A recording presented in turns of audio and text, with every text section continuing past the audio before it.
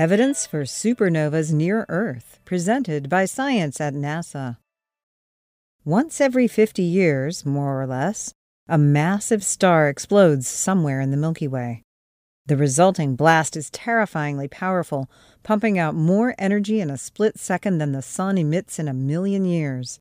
At its peak, a supernova can outshine the entire Milky Way.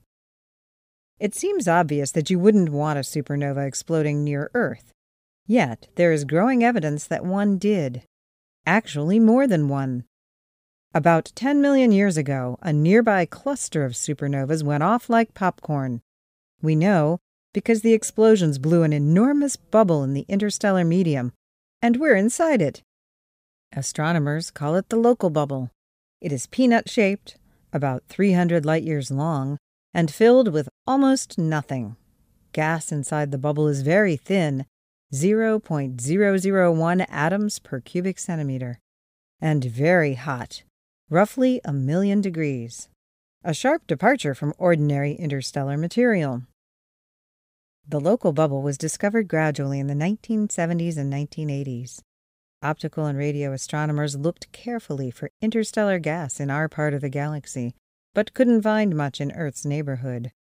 Meanwhile, X-ray astronomers were getting their first look at the sky using sounding rockets and orbiting satellites, which revealed 1,000,000-degree X-ray glow coming from all directions.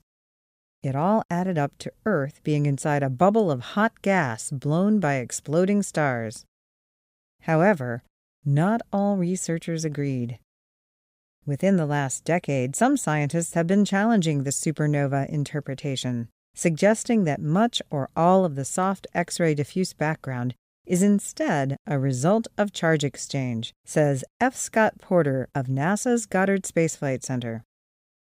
Charge exchange. Basically, it happens when the electrically charged solar wind comes into contact with a neutral gas. The solar wind can steal electrons from the neutral gas, resulting in an X-ray glow that looks a lot like the glow from an old supernova. Charge exchange has been observed many times in comets. So is the X-ray glow that fills the sky a sign of peaceful charge exchange in the solar system, or evidence of terrifying explosions in the distant past? To find out, an international team of researchers, including Porter, and led by physics professor Massimiliano Galeazzi at the University of Miami and Coral Gables, developed an X-ray detector that could distinguish between the two possibilities. The device was named DXL, for Diffuse X-ray Emission from the Local Galaxy. On December 12, 2012, DXL launched from White Sands Missile Range in New Mexico atop a NASA Black Brant 9 sounding rocket, reaching a peak altitude of 160 miles and spending 5 minutes above the Earth's atmosphere. That was all the time they needed to measure the amount of charge exchange X-rays inside the solar system. The results, published online in the journal Nature on July 27th, indicate that only about 40% of the soft X-ray background originates within the solar system. The rest must come from a local bubble of hot gas, the relic of ancient supernovas.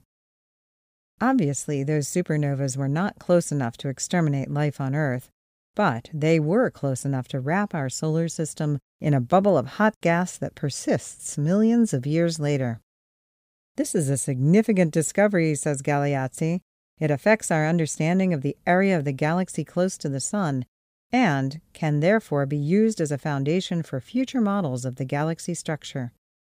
Galeazzi and collaborators are already planning the next flight of DXL, which will include additional instruments to better characterize the emission. The launch is currently planned for December 2015. For updates from the local bubble, stay tuned to science.nasa.gov.